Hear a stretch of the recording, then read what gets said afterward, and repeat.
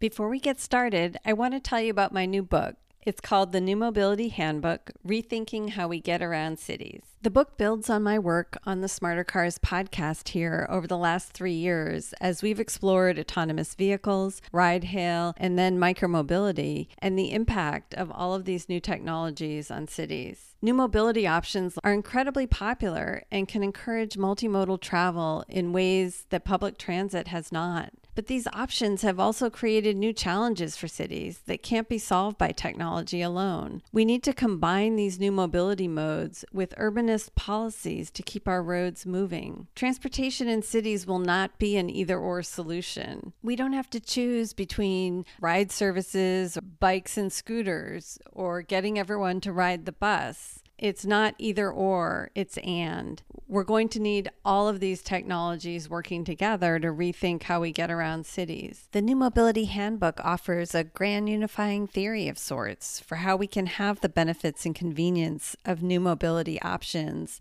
while also meeting city goals to encourage multimodal travel and reduce traffic and pollution. If you're not familiar with the principles behind urbanist policies like congestion pricing, transit priority, reduction in parking, and reallocation of street space, the New Mobility Handbook provides an introduction to these policies and how they can be used together with new mobility technologies to improve transportation in cities. The New Mobility Handbook is available on Amazon in paperback and Kindle versions. I hope you enjoy the book.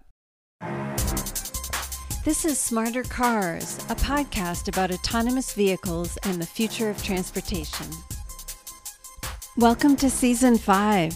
This is your host, Michelle Kairouz.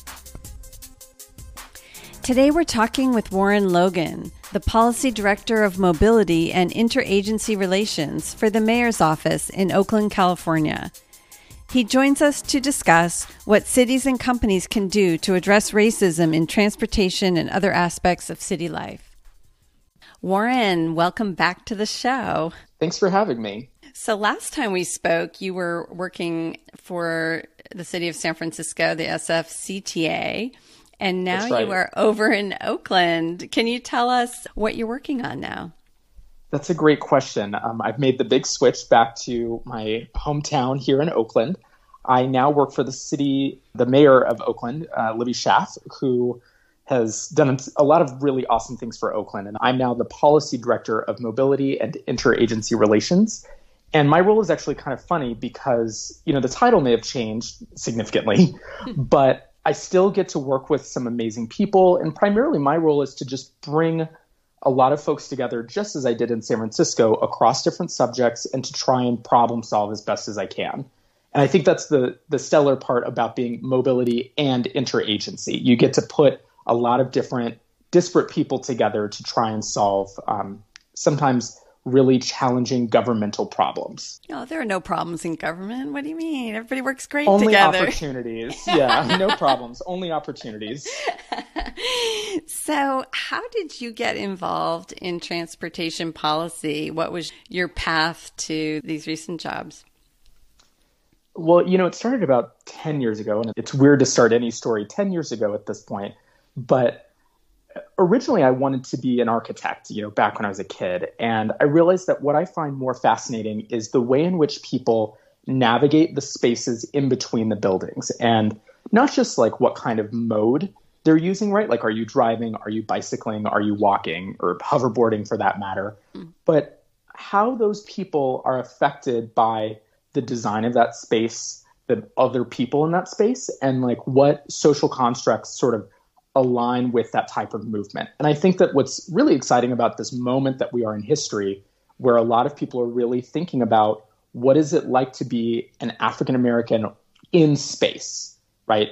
On the sidewalks, in a park, in their own homes. What does that look like? And it's really exciting, albeit challenging and sometimes really raw, to have to really wrestle with those intersectionalities.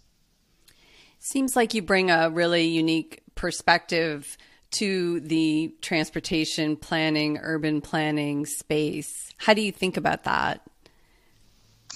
I think that you're right. I believe I do bring an interesting perspective. I'm both Black and I'm gay. But by that same token, I also don't want people to get the impression that just because I say something that I'm speaking for all Black people, or for that matter, all gay people. Like, it's been really great to use my role, particularly in the mayor's office, to not just like use my voice for the people, but to make sure that the questions I'm hearing from my different communities are being elevated, so that when someone at a round table will say, oh, I heard that this community member said this, I'm not going to take that seriously. It's also my job to make sure that while I'm in the room, that I'm constantly reminding people to take us seriously, to take our challenges seriously, and to really reach out and reach into communities. So I answer that in two ways, which is, yes, I have a unique role, but by that same token, it's not just my voice that's the important one. It's also making sure that I'm even repeating what needs to be said, not just coming up with pithy things on my own. Yeah, that's a really great way of framing it, to say that the importance of you being in the room is to ask the questions, to bring the questions from various communities who may not have been represented in these rooms in the past, and to say, here are the questions, not that I have all the answers, not that I'm the only one whose voice matters, but really to amplify the voices that have historically been underrepresented. That's exactly right. And it's interesting, and I'm sure we'll get to this later in our episode, but I find myself often repeating and even lifting up voices that I don't even agree with sometimes, but that I believe that their voice matters at the table. And I want to make sure that people are listening to that voice, even if I am not always the best person to, whether I agree with it or even represent that issue. So I try and use, for whatever little platform I have, I want to make sure that I'm sharing it with as many people as possible. So I've heard a lot on transportation Twitter and in the transportation community over the last month or so about the historic problems of Black people's voices being excluded from urban planning and from transportation planning and sort of the broader issues around public space. And as you know, I'm a lawyer. I'm not a transportation planner, so I don't have a lot of background in the transportation planning community. But what I've heard in reading and listening over the last few weeks is the criticism that transportation planners in particular, and urban planners more generally, talk about street safety and their work as centered around vehicle traffic. And the main goal is to protect people walking and biking, or to create spaces where vehicle traffic flows. And the real focus seems to be on the idea of avoiding crashes or places where vehicle traffic doesn't flow the right way. Can you tell me, what is your view of street safety and traffic safety, and what are the broader issues that have been missing? That's a great question. And I think there are a couple of different ways to tackle that. The first is that even before we were talking about collisions, and I think people still talk about this a little bit, is we were talking about congestion. And I hear a lot of transportation planners focus primarily around the idea that the first and primary goal of our effort is to make movement seamless and effortless and to reduce congestion. What's interesting, though, is that we as a planning culture, if you will, have shifted our attention to traffic safety, which I think is great from one perspective. We always want to make sure that people aren't dying while they're moving around our streets. But what's interesting about that narrow of a focus in the transportation planning world is that, just as you said, people are focused on the vehicle, right? The conflict between a bike and a car. But at the end of the day, both of those things are actually people. And so one of the things that I've learned in the last couple of years is to always focus on the people's perspective and less so on the mode of travel that they're using, because you find that there's a lot richer understanding of that person and the lived experience that they're bringing to that street, to that sidewalk, to that bike lane, to that community than just the mode that they're using. I think when you intersect transportation planning with race, with gender, with sexuality, you get a lot of really fascinating, albeit challenging issues that come up, which if you just focused on, especially in this moment here in June, if you just focused on the way that Black people feel unsafe walking, bicycling, driving through space, you would never have a conversation necessarily about traffic safety. You'd really end up on a more social issue around policing. And that's a space that I think city planners are extremely unfamiliar with, and frankly, I think uncomfortable to touch.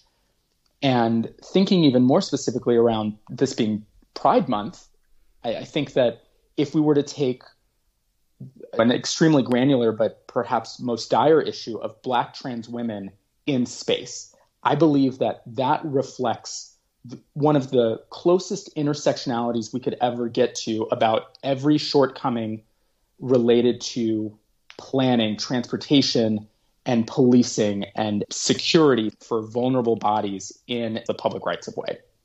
And there's just so much work to be done there.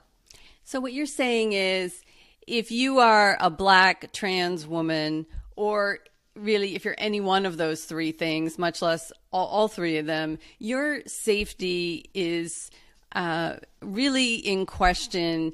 And it's not about getting hit by a car. It's about 16 other things before you think about the safety question of, am I getting hit by a car? That is exactly right. And I think this is why, again, the people first approach that I'm stealing from so many different people, so don't give me credit for that, is, just to be clear, is it is not uncommon for transportation planners to say, how do I make bicycling safe? And that is one approach, but it is, and I'm not saying that it's the wrong approach, but it is also missing the point. Because when you then go to community members and say, especially Black and brown communities, and say, hi, I'm a bicycle planner and I want to help you bicycle more safely, you're going to get a conflict of interest there, because people are going to say, well, that's not the reason I feel unsafe on these streets. I feel unsafe because every time I go outside my house, I'm harassed by police or I'm harassed by institutions that make me feel unwelcomed. And that has nothing to do with the color of the stripes on the road, and so much more to do with the color of your skin. People in the tech community like to talk about going back to first principles. And when they're thinking about products and services, and this would apply to transportation planning, when you're thinking about sort of beginning at the beginning, it sounds like what you're really saying is the first principle here is freedom of movement.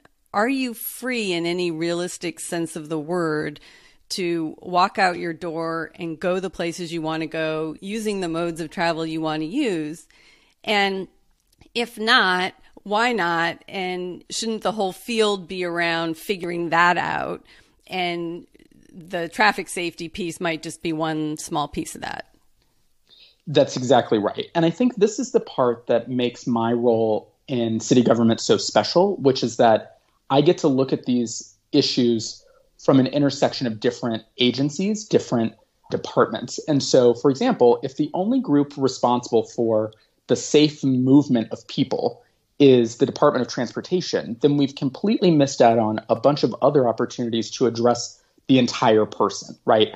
You know, if I went to my housing department and said, how would you address the safe movement of people? The housing department might say, well, we should talk about affordable housing related to placement of jobs. That has a direct relationship to how safe people are able to travel between spaces, because it relates to the distances they have to travel and the modes that they have to use. Similarly, if you talk to the police department, for example, albeit perhaps challenging one at times, there's, again, room to say, well, what does it look like to make safe travel? And again, that's not necessarily about the transportation mode choice. That is, again, the silo that comes in with transportation planners, and everything to do with policing. So I think that if we're going to have a conversation about safe travel, safe movement, and free movement, it can't just be the transportation planners who are tackling that issue. It has to be a community voice meeting the whole government working together. What you're really describing, it seems like, is the ways in which public space is often hostile to people due to race, sexual orientation, ableness, gender identity, all of these issues. How do you think about bringing together, not just, as you say, the multiple different agencies across the city, but getting the right community inputs and engagements to explain to people in all these agencies, to bring out the voices of multiple communities, to get the right voices around the table? How do you approach that? I think there are a couple of ways to approach that issue. The first of which is, and I think about this with tech a lot too, but I think government falls into this issue as well. You should hire the people you're trying to help. And on one hand, that sounds so simple, but for some reason it's complicated for a lot of people. But I think that it's important to have the people who are building the conversation be the people who understand where the conversation needs to go. And that's an issue that I think government is not used to addressing when it comes to what I think people typically call outreach. And I mean engagement. And I've said this for years now, which is that engagement is a two-way conversation. And there's something even more special when you actually bring in-house the people who are the most affected with those issues. And something that's so special about so many of the people who work for the city of Oakland is that they live here. And not just, oh, they moved here a year or two ago. It's they've lived in Oakland. They grew up in Oakland. They have families in Oakland. And so when you talk to them about these issues, they can give you a rich history around all of those different intersectionalities. And so empowering them to bring their full identities to work is going to be one of the ways that we get at driving at the issues that we're talking about.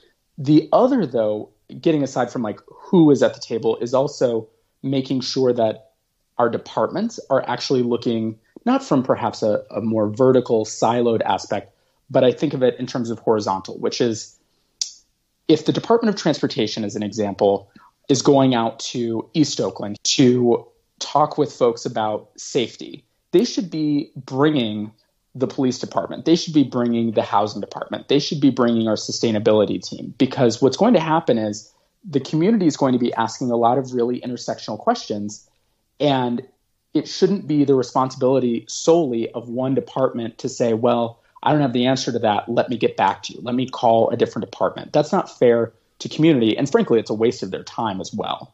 So I think that it's important to not only hire the people who are representative of the community and give them space to thrive in that organization, but also then to break down silos within, again, this is my perspective being in the government, but breaking down those silos to think about more of a geography-based approach instead of just a subject-based approach. So going into a neighborhood with multiple departments working together to say, let's look at all of the issues that affect this space, affect freedom of movement, affect how comfortable you are in public space, and try to address them in a more cohesive way. That's right. And funny enough, I think about this sometimes, that I want to challenge my staff, my teammates, to avoid saying what department they're from. Just say, I work for the city and I'm here to help you. You know, that awful adage about 50 years ago, I'm from the government and I'm here to help. I don't mean it like that. But, I think that is a challenge that we need to get used to breaking, which is like, I'm from the Department of Transportation and I'm only accepting questions and answers in this tiny little box of my subject matter. Well, you've mentioned the police. It's certainly top of mind for everyone in the whole country right now. In particular, the relationship between Black people and the police. How do you think about the role of law enforcement in transportation? It seems like there's a wide range of issues that are problematic, from police brutality and killing of Black people. There's harassment of Black people. There's disparate enforcement of rules. How do you start to think about where the police are, why they're there, what jobs they're given to be done in transportation? That's a really big question, and I'm going to try and do it justice, and also recognize that there are so many people with probably better answers than myself. So I'm going to own that before I answer this question. I think that there are a couple of different ways that I look at this issue. And fortunately enough, we are right now like many other cities, having this conversation about what is the role of the police, and then by extension, what are the other departments' roles in deciding or regulating, for that matter, how our residents, our employees, et cetera, drive people towards the police. So I'm going to kind of break that apart a little bit with a couple of examples. One is simply the way that we design our rights of way, the way that we design streets. The Department of Transportation has a series of traffic engineers, and we have planners who are responsible for going to the community and working with them to understand, okay, how would we design a bike lane? How would we widen the sidewalks? How do we increase the foliage on this corridor? And I think that people who are engaging in those meetings don't understand, and I find this frustrating myself, they don't understand that part of the review process for the design of the built environment includes police review. And some of the reasons, actually the primary reason why our streets are so wide is in great part due to the ways in which both police and our fire department influence civic design of our streets. The street needs to be wide enough to fit cop cars down it. We need to make sure that we have sight lines in place to make sure that we can regulate that space. That's one area that I have found in my 10 years of transportation planning a little bit uncomfortable, because while I respect their opinion, especially from a fire and safety standpoint, I worry that we're asking of our police department to review something that they might not be the best tools in the toolbox to undertake. That's the first example. The next, though, is one from like a policy standpoint, which is if I, as the policy director, or by extension, the city government, are creating rules or programs that cause people to have to engage with the police in a way that might challenge their health or potentially damage their lives, that's something that we also need to take responsibility for. And here's a really good example, which is that Vision Zero has, and you probably have heard of this quite a bit, has several E's, and one of them is enforcement. And a lot of people have started to question if we as transportation planners have been moving in this trajectory to encourage more bike lanes or, have different types of roadway treatments, but that if they rely on police enforcement to make sure that they work, we're actually setting up a system for conflict, for Black and brown bodies to come into a space that is going to jeopardize perhaps their life. And that is something that shouldn't just be owned by the police department. That is actually on our civil engineers as well, that we need to be thinking about even the design of space that is more self-enforcing instead of one that relies on police interaction. The final element here is when I think about our municipal code and the ways in which we penalize people for different types of infractions, there are some communities, just as simply as a parking ticket, if you take that if you get one parking ticket, let's say, it costs you $30, but if it escalates to 3 parking tickets that have gone unpaid, in some communities, that means that a police officer shows up at your door.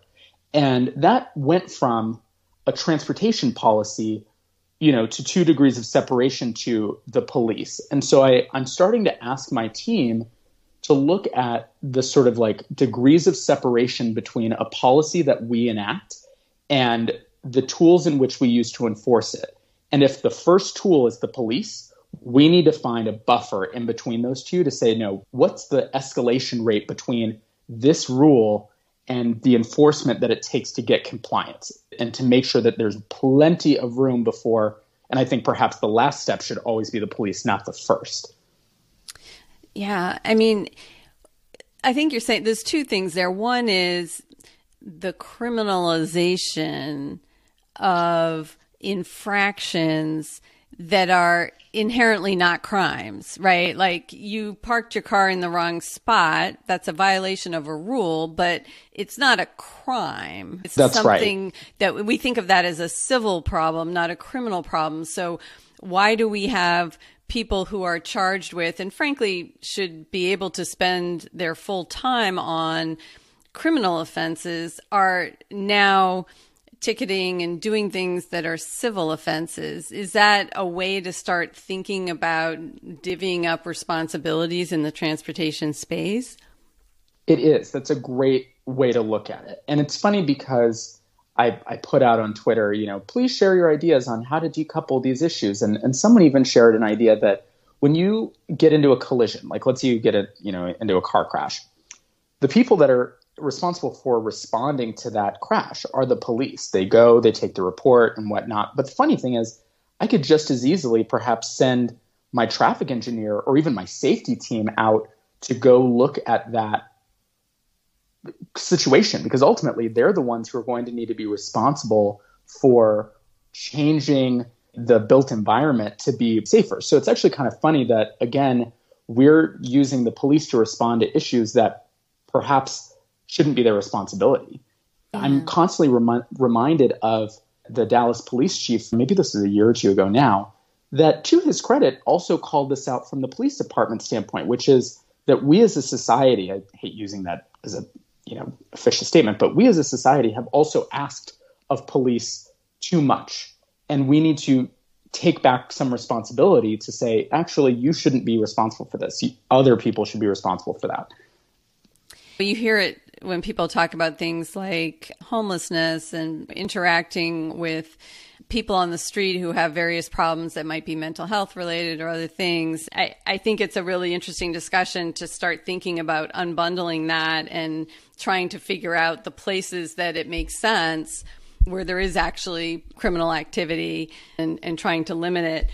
But I have to say, like, how messed up is it that you go to work thinking about transportation issues, and the first thing you have to think of is, how can I keep the police as far away as possible from any kind of transportation enforcement, because they're going to shoot black people. We shouldn't have to have this problem where there's a police force that is a hazard to black people at such a level that we now have to go back and either not have rules or have them be self-enforcing because the enforcement can't be done in a way that's not racist, apparently. Yes, and it's sometimes I look at the news, actually often, most times when I see the news of yet another black or brown person being killed by the police, I think to myself, like, how freaking hard is it to just not do that? Right? Like, you have options. And I think this is where the rage comes from that I think you kind of see, especially in some of these protests, where people are like, this is not that hard.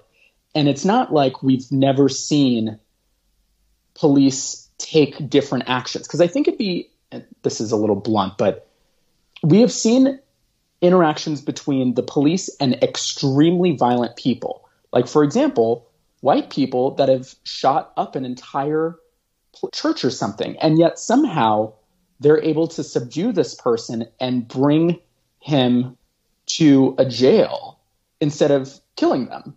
And that's the part that I think black people especially are just so done with, because it's like, how hard is it to just enforce the law and then not kill us? Like, it shouldn't be that hard. That's the thing that keeps me up at night, is like, why is it that this is somehow rocket science? That like we have to completely undo every single policy. And frankly, it's racism. Like, that's the part about why this is hard, is that underneath it, we as Americans really have not pulled back the fact that there's so much racism in our society, and we're not able to have concrete discussions about like how we got here and how we're going to get beyond this. Because I think, and it's funny because I know even a lot of my friends have said, well, racism is something of the past, that slavery was a long time ago, and that all of these roots are just so far away. But the fact of the matter is, my grandfather is 103 years old, and he tells me stories about how his grandparents were freed slaves. It's not that long ago that the people that we have right in front of us are descendants of the very issue that was the root cause of how we got here. And so to have this sort of like amnesia is just ridiculous. Well, amen to that. And I think a lot of black people now who are expressing this anger and saying this is ridiculous, also saying, why did it take white people so long to believe us? The real change in what's happened here, like when you look at the George Floyd situation, is that the video was so clear. Like, there have been other circumstances where the video wasn't 100% clear or whatever, but white people have historically taken the position of like, well, the police, they were in a difficult spot, like sort of looking at it from a perspective of, well, it can't possibly be that they're so racist that they're just going to kill this guy. It's almost like when you're saying like, how hard is it just not to kill black people? I think the incredulousness that white people have who are allies in this fight are realizing, wow, like we just didn't even think this was possible. And black people are like, really? Because we've been telling you this for decades. That's exactly right. And know, and it's kind of interesting because I think about the moment we are, particularly in history. And I remember an article that came out about the time that the iPhone came out. So we're looking almost 10 years now.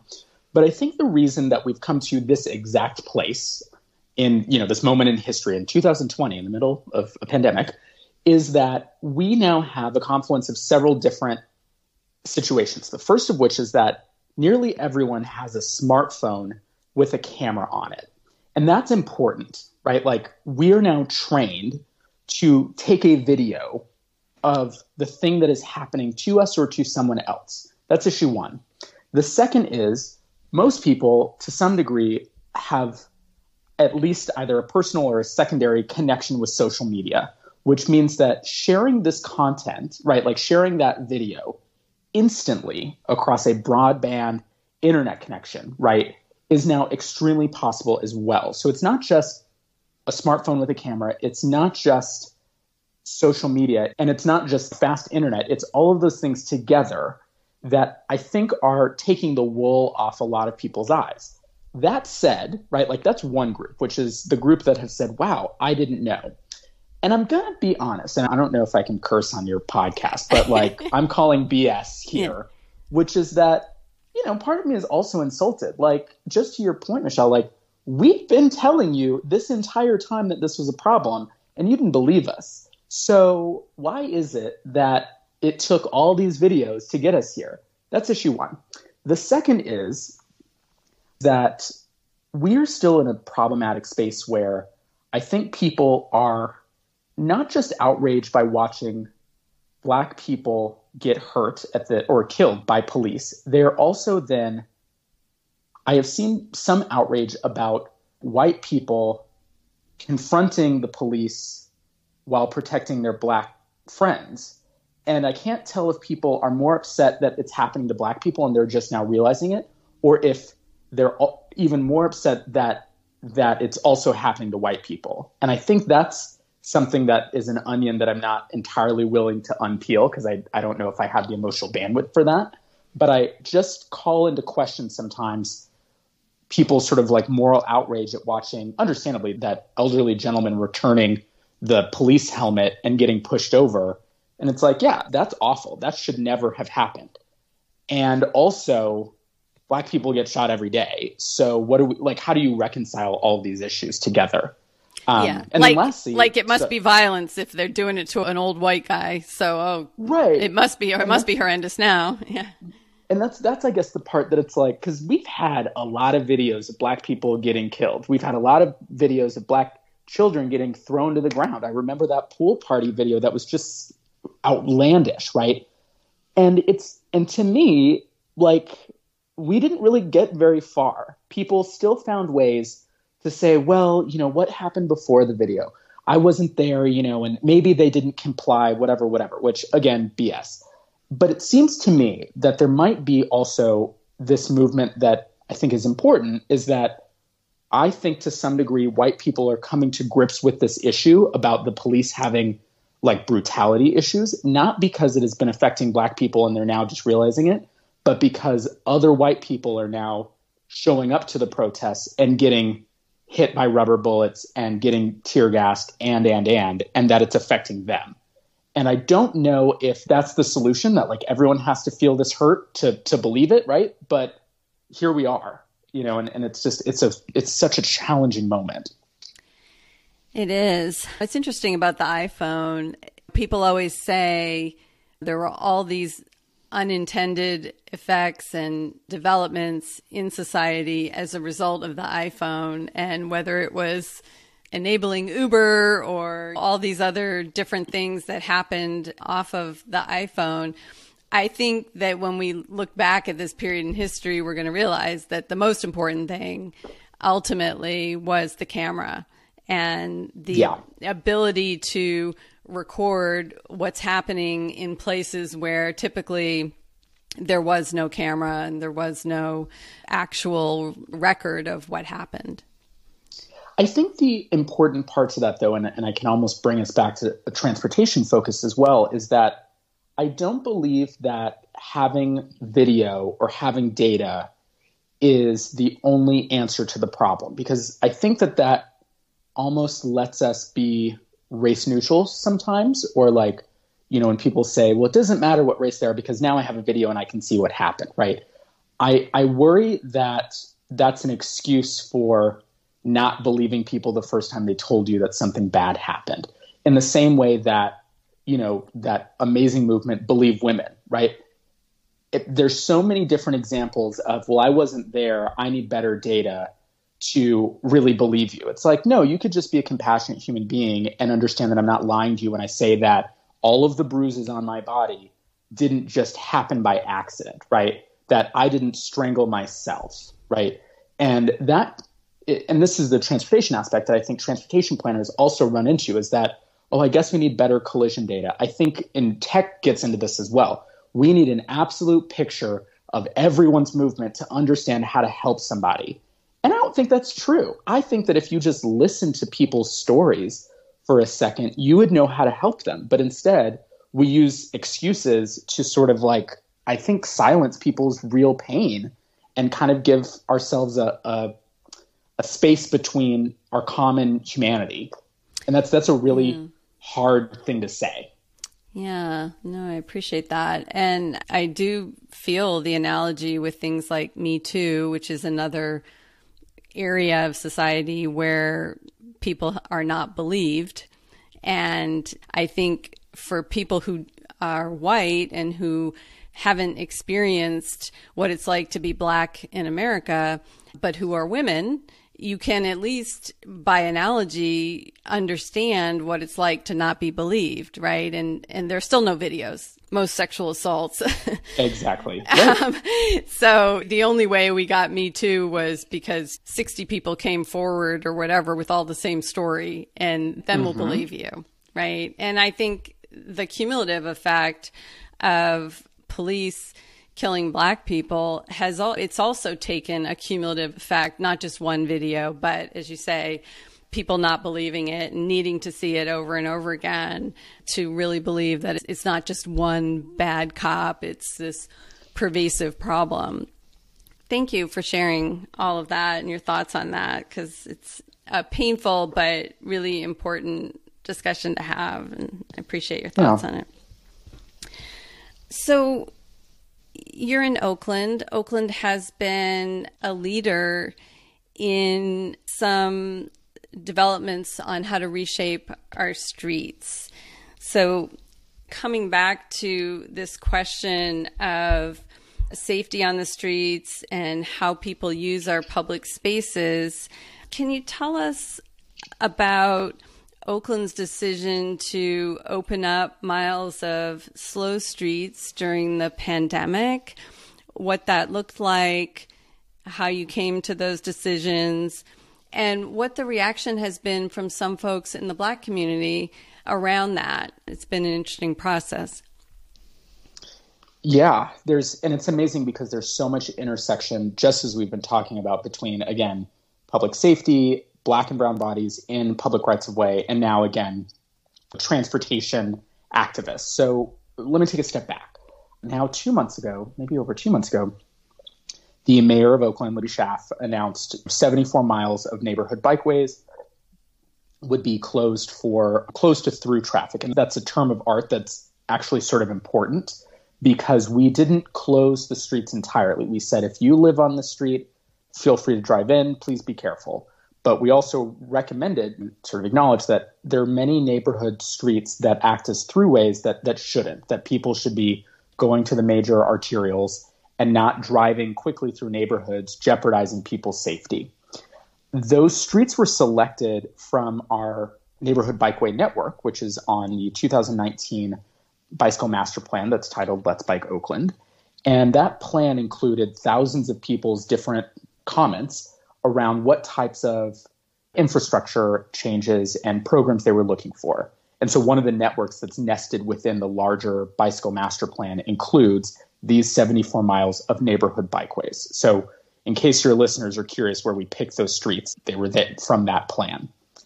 Can I just pause you there? When you say neighborhood bikeways, does that mean it was a street that already had a bike lane? Or no, what is it to be a bikeway? Yeah. Yeah, so a neighborhood bikeway is, other cities might call them bicycle boulevards. They are just naturally safe they should be naturally safe streets because they are oftentimes lower residential streets that are narrow and don't continue for very many blocks. So if you look at a map on, Oakland's map, we have two sets of grids, basically. One that runs north and south on the west side of Lake Merritt, which sort of bifurcates the city a little bit. And that's one set of grids. And then when you travel east from the lake, all the way to San Leandro, you have a different set of avenues that climb from First Avenue all the way through 109th. And what happens, though, is in between that grid, there are a series of streets that are often just named streets after whoever, was important at the time. And they sort of zigzag throughout the neighborhoods. And so what this bundle of streets does is that just naturally, you wouldn't really want to travel down them for very long unless you were trying to get to something on that block, because you're going to hit a T intersection or, have to jog over or zigzag. And so just naturally by design, that network is supposed to be safer for people to walk and bicycle. Unfortunately, what happens in cities like Oakland, but not just Oakland, is that people will use these neighborhood streets as cut-throughs to get around congestion on major arterials not too far away, parallel routes. Have I answered your question? Yes, thank you. That was very helpful. Yeah. So it wasn't as though you were starting with streets that already had some sort of bike infrastructure. You were just taking streets that are not main arteries that are inconvenient for people to drive on anyway, unless they're going to a local destination.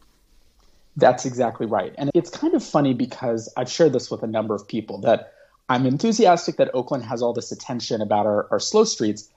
And it's funny that this is what's made the headlines, because it's kind of like we told people, don't drive on streets you already don't really want to drive on.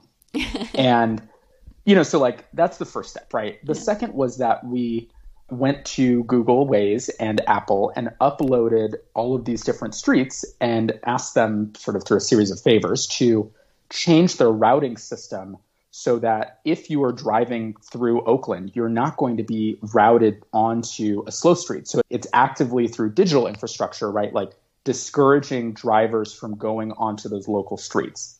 The third element of the slow street program is that we added what are called soft closures. So we just put up barricades where you would see what's called a fast turn from an arterial to a slow street. And that's actually built around our high injury network and the crash data that we have. There goes data again, where we know from our data that people drive really fast down a major arterial, and then they will turn onto a neighborhood street, oftentimes less focused about where they're turning on to and the type of traffic that they might be confronting on that street, and instead more focused about getting out of traffic's way.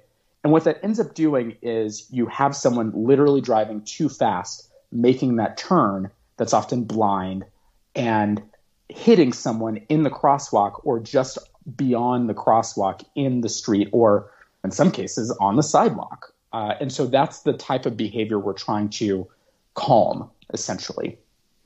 And what do the barricades do? It's like a sawhorse type barricade, and where is it, and does it allow for a single car to pass through or two cars, or how That's are they set right. up?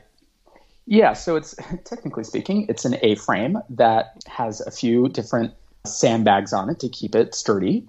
And it has a legal sign that says closed to through traffic and two diamond signs that are encouraging bicycle and pedestrian activity. Where they are placed is just on the outside of the crosswalks. And what it's doing is prohibiting right turns from the arterial onto the slow streets. So it's discouraging the turn from the street onto a slow street. But it actually does allow for only one car to enter or exit really through that more narrow intersection now that we've made it, essentially. But the funny thing is, and again, I'm kind of like, I'm happy that everyone's paying attention to Oakland, but I'm also saying, like, this is not an extensive program in a way, which is that people woke up the next day and saw a few A-frames in a couple of intersections, and somehow it was as if the sky fell down. And I think that's also kind of funny because it's like, I wish that we got fanfare for all of the other programs that I believe are just as, if not more, impactful. Holding that aside, you asked me kind of what the reception was to the program. And I will say that it was not just mixed, but really bipolar.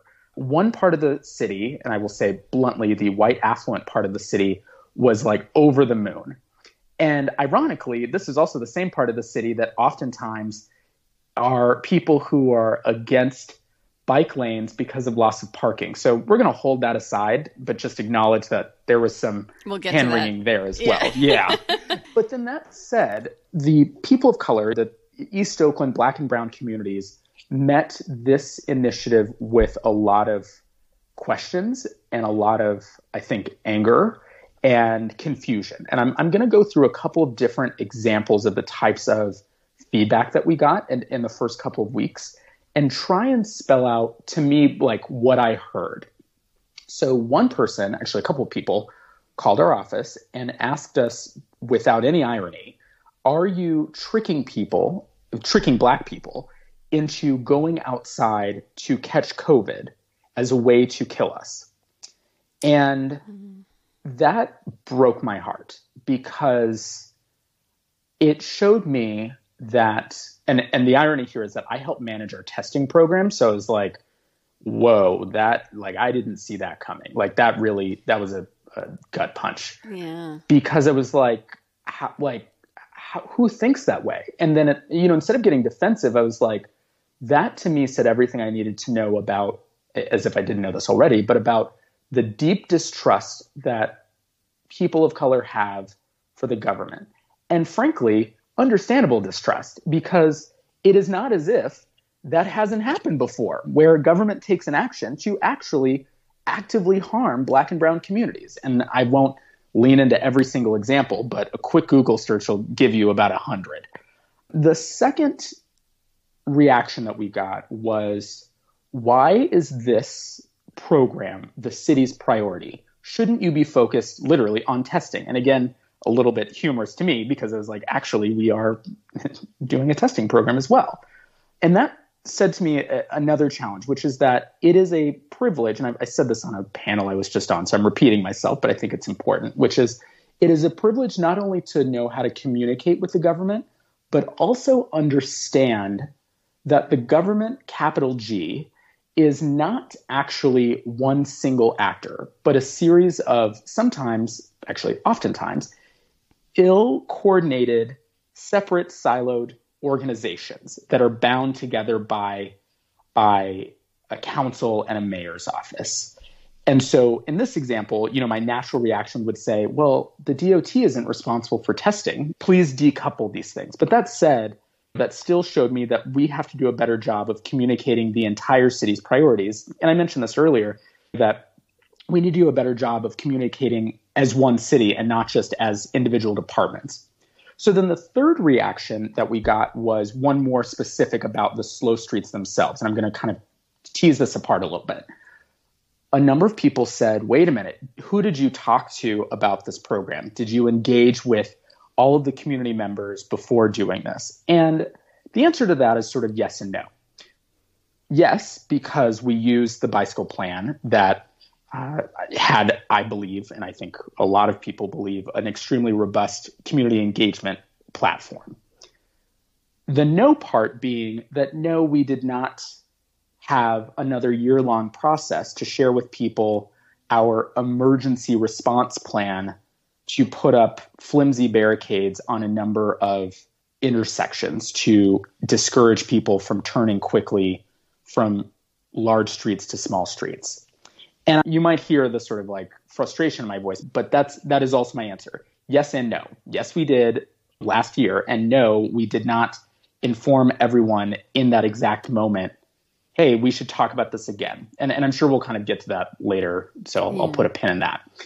One of the other more subtle reactions, though, about the program itself was one about the barricades specifically, which is that East Oaklanders, and I don't want to say all East Oaklanders, but a number of people shared with us a frustration around the fact that the barricades reminded them of a lot of other construction projects in their community, and the relationship between then construction and unmitigated impacts to community safety, community health, economic development, and so on. And I think that that's an important one to think about, is that like sometimes aesthetics matter too.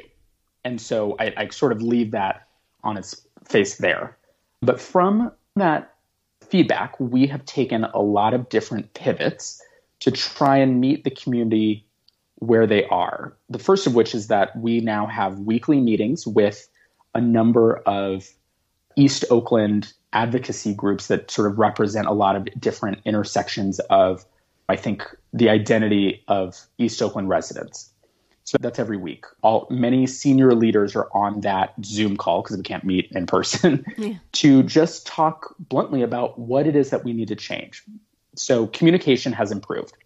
The second is that many of and really from that conversation, a lot of folks had said, if you're going to be focused on traffic safety again, please focus on getting community members to essential places, right? Especially in light of COVID-19 and our ability to need to get to the clinic safely, to get to grocery stores safely, and so on.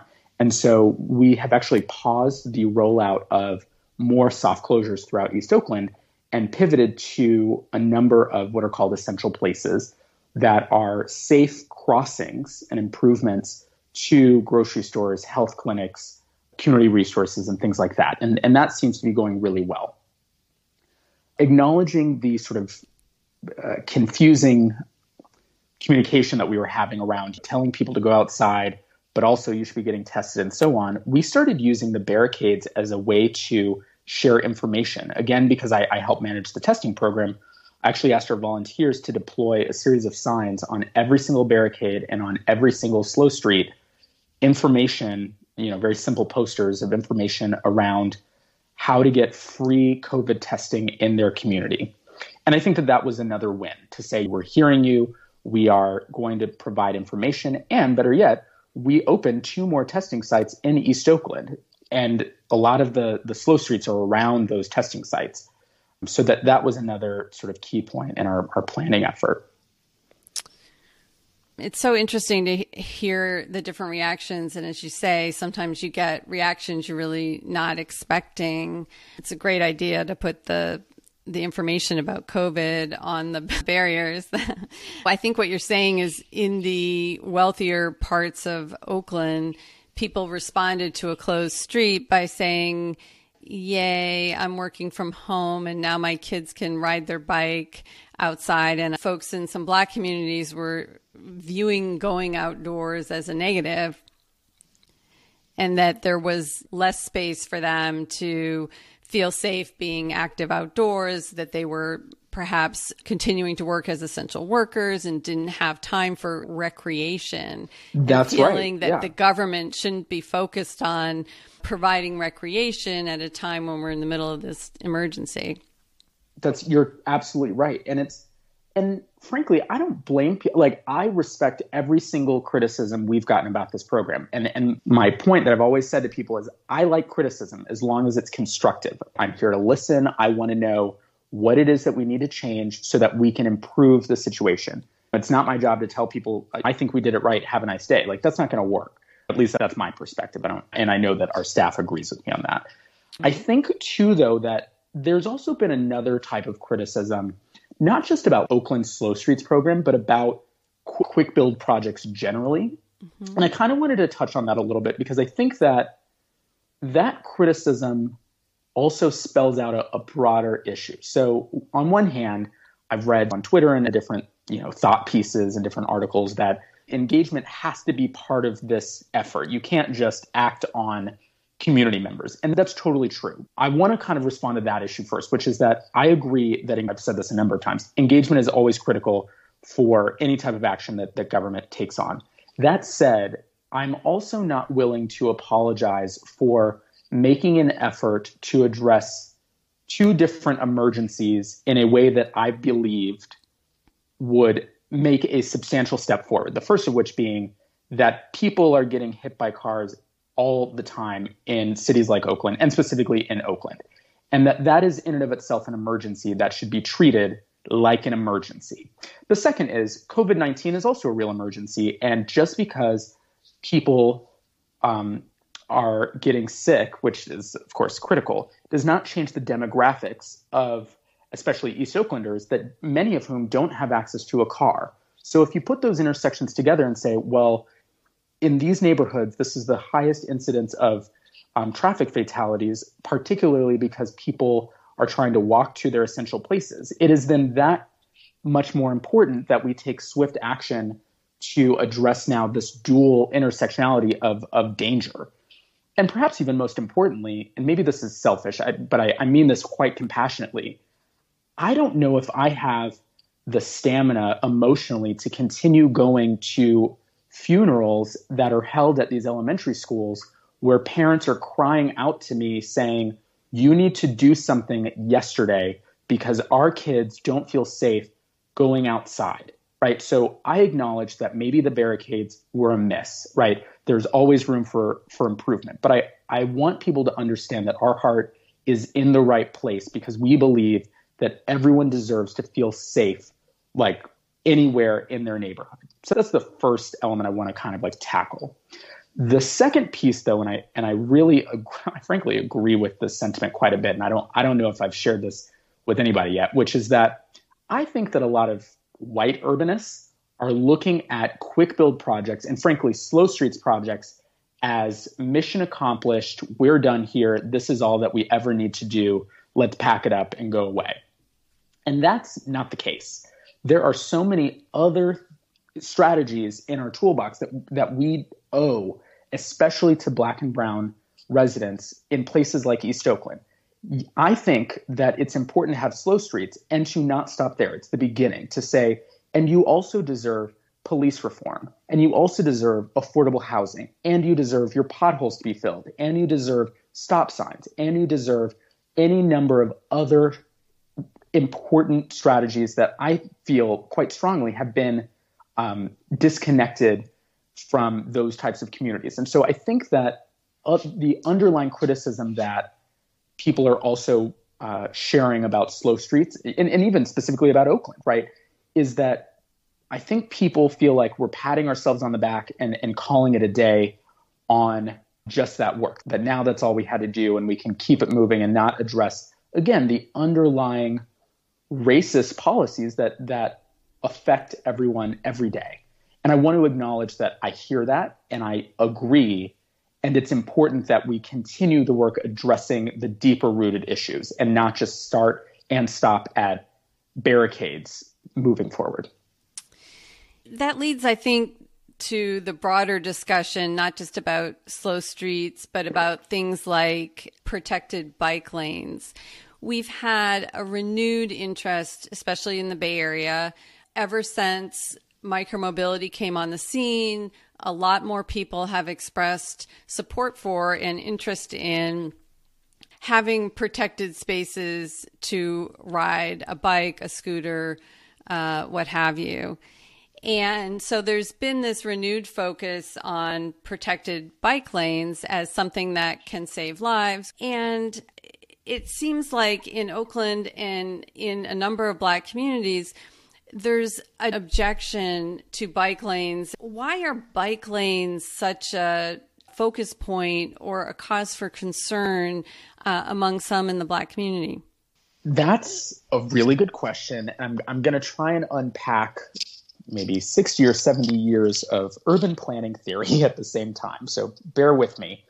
and feel free to stop me if this is getting boring. But yeah, go ahead. I think that, to me, bike lanes, and I've seen this too with a lot of like micromobility and bike sharing programs as well, are frankly a symbol for a lot of other harbingers of gentrification, and then by extension, physical, social, and economic displacement.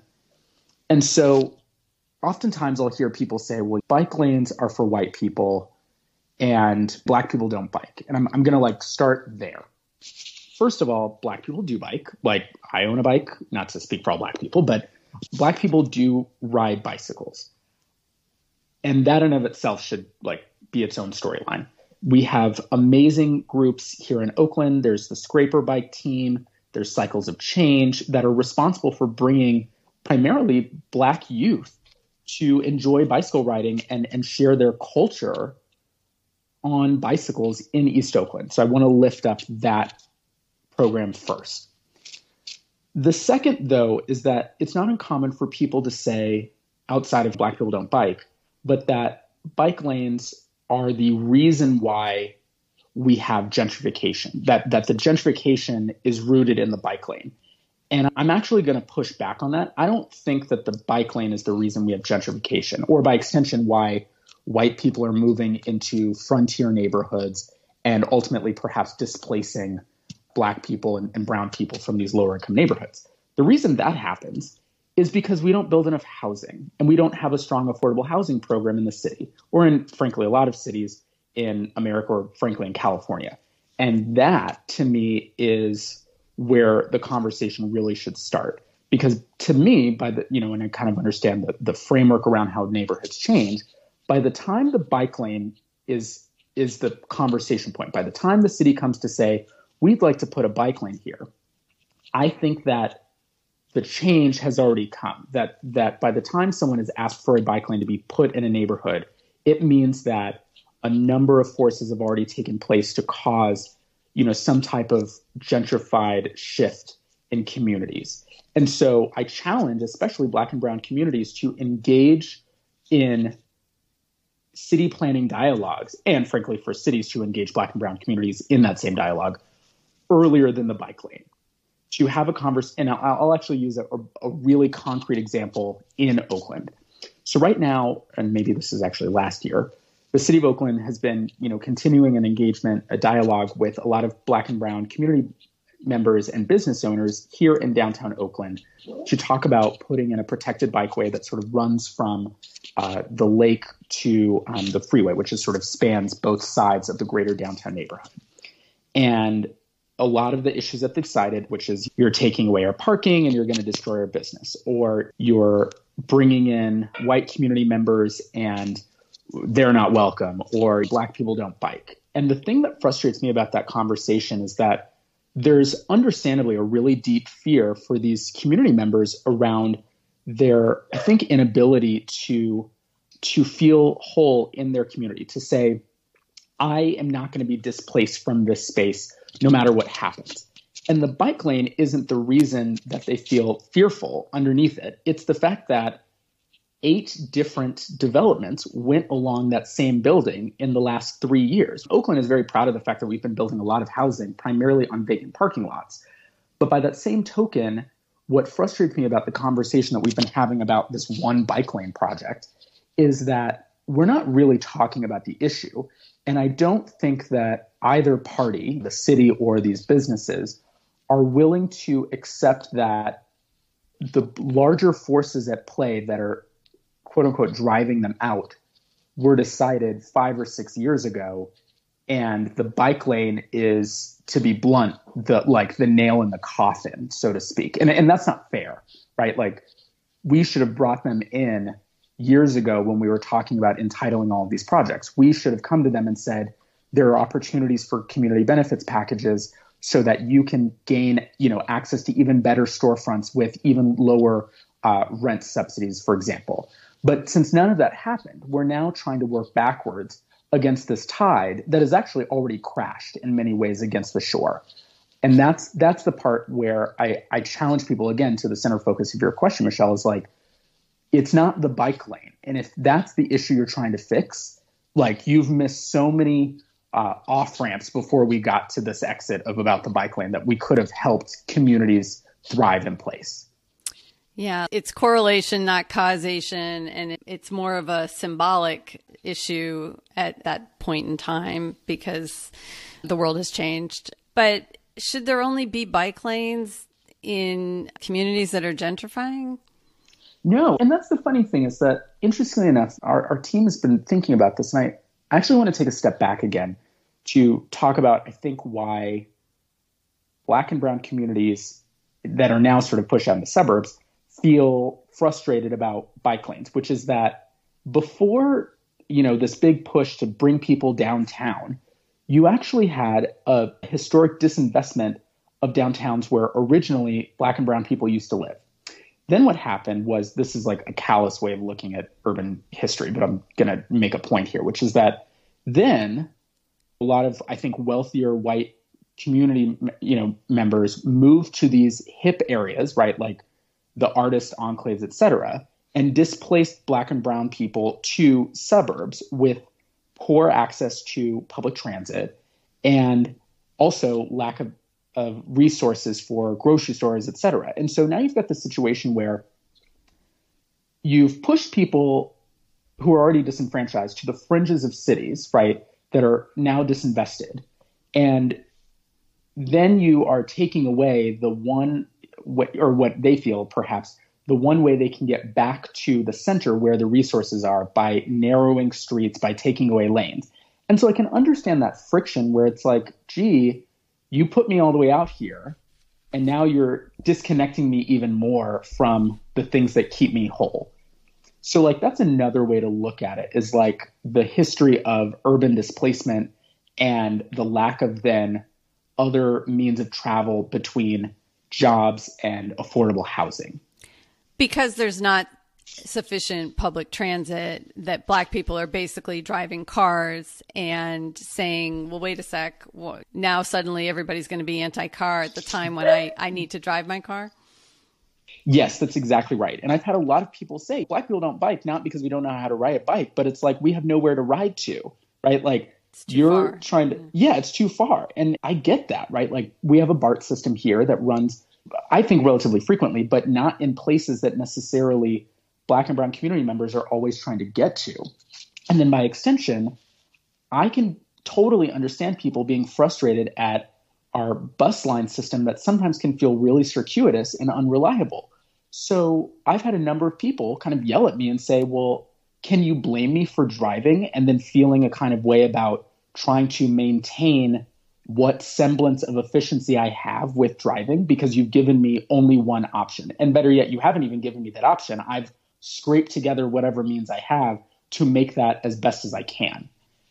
And so it's so ironic because I think the people who have been historically advocating public transit, biking, all these active modes, et cetera, I think thought that these would be options that would help lower income communities of people driving. Were sort of wealthy white people who live out in Orinda, and that it was sort of more democratic, small d, to really open up these other options for people who can't afford to drive and park.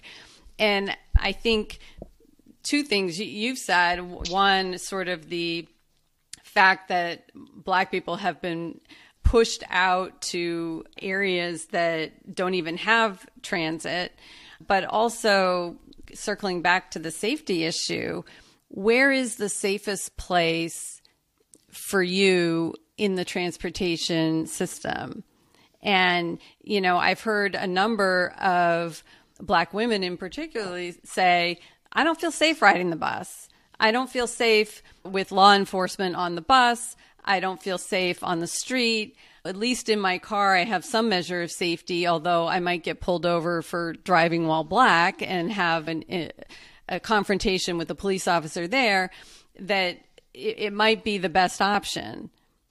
And that is exactly right. And it's funny. There was a really great podcast I listened to, and I think it was 99% Invisible, but I might be wrong, which is, it asked the question, where did all the Black people go in Oakland? And it's to Antioch. And so That is a proven statistic that overwhelmingly the number of African Americans that have left Oakland over the last couple of decades have like primarily moved to Antioch.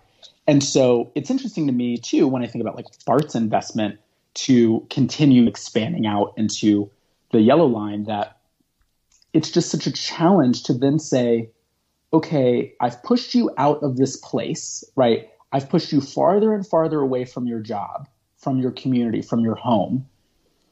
And I'm also not going to give you safe, reliable options to get to where you're trying to go. And so again, I kind of return to that point about like focusing on people and not mode. I've yet to see a study that says, what's it like to move around in space and be Black, right? We know that driving while Black has its own implications, but bicycling while Black is its own issue that our own bicycle plan actually addressed, which was that the number of stops that we see by our police for people on bicycles is extremely racist. Like you can see the numbers very clearly and show that there is a disparity between the race and the people who are, stopped by police while riding a bicycle. So then if you take then, just to repeat back to what you said, right? Like if I'm riding a bicycle and I'm terrified that it's unsafe just because there's no safe infrastructure, and it's unsafe because I'm going to get pulled over by the police who think I've stolen this bike, then I'm not going to choose to bicycle, right?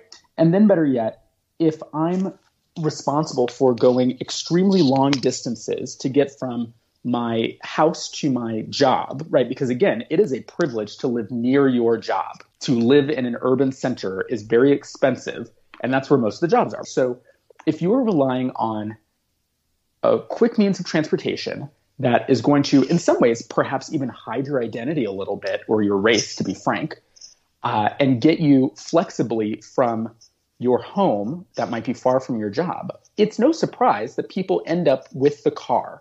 And that's not fair.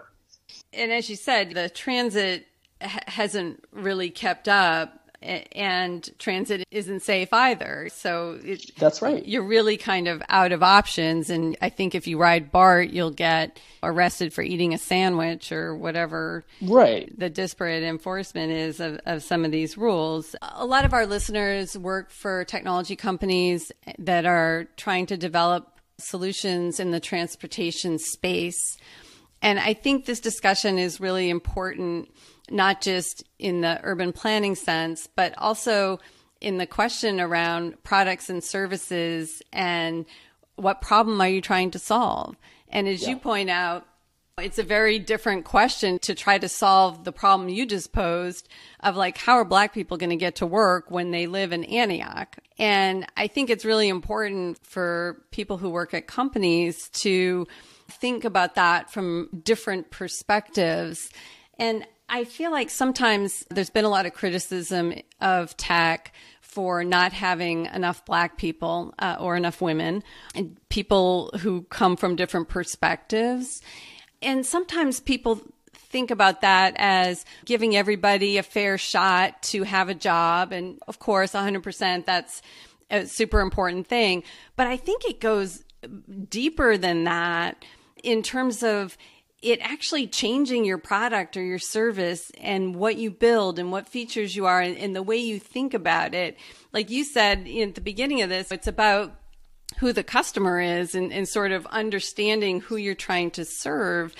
And if tech companies, as well as transportation planning departments, are really going to focus on helping everyone in society, it seems like you need to have people on your team, not just out of some sense of fairness, but literally to change the product or service that you offer.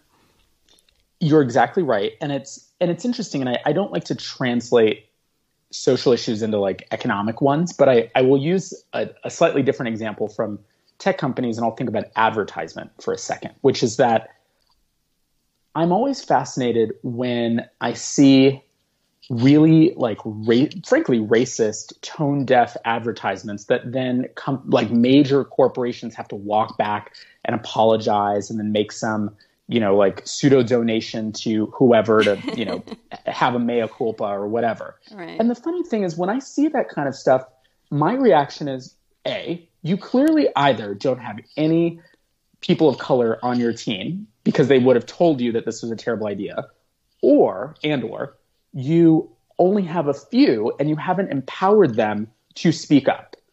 And I had a boss recently while I was working in the city of Oakland, who is not the mayor, to be clear, it's a city administrator, who told me that she valued team members who disagreed with her and actually didn't trust decisions that her team was making when she would, propose something and everyone would just automatically agree, because she worried that they had a blind spot that they needed to then figure out.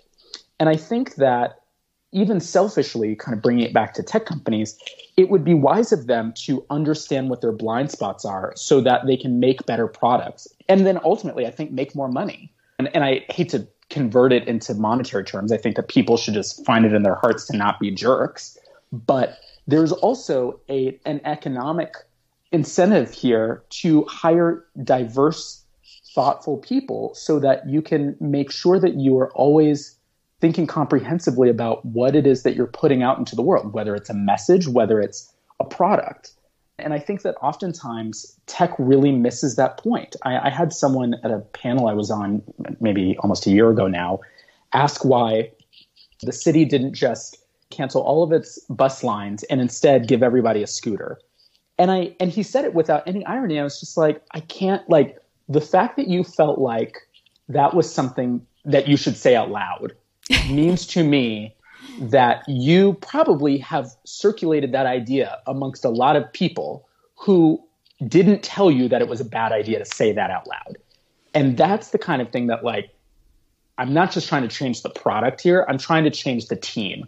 I'm trying to change the face of what tech looks like so that people are asking the right questions from the very beginning. Because tech always likes to, say, what's the problem we're trying to solve? Always start with the problem. And it's like, well, your problem statement is also tone deaf then.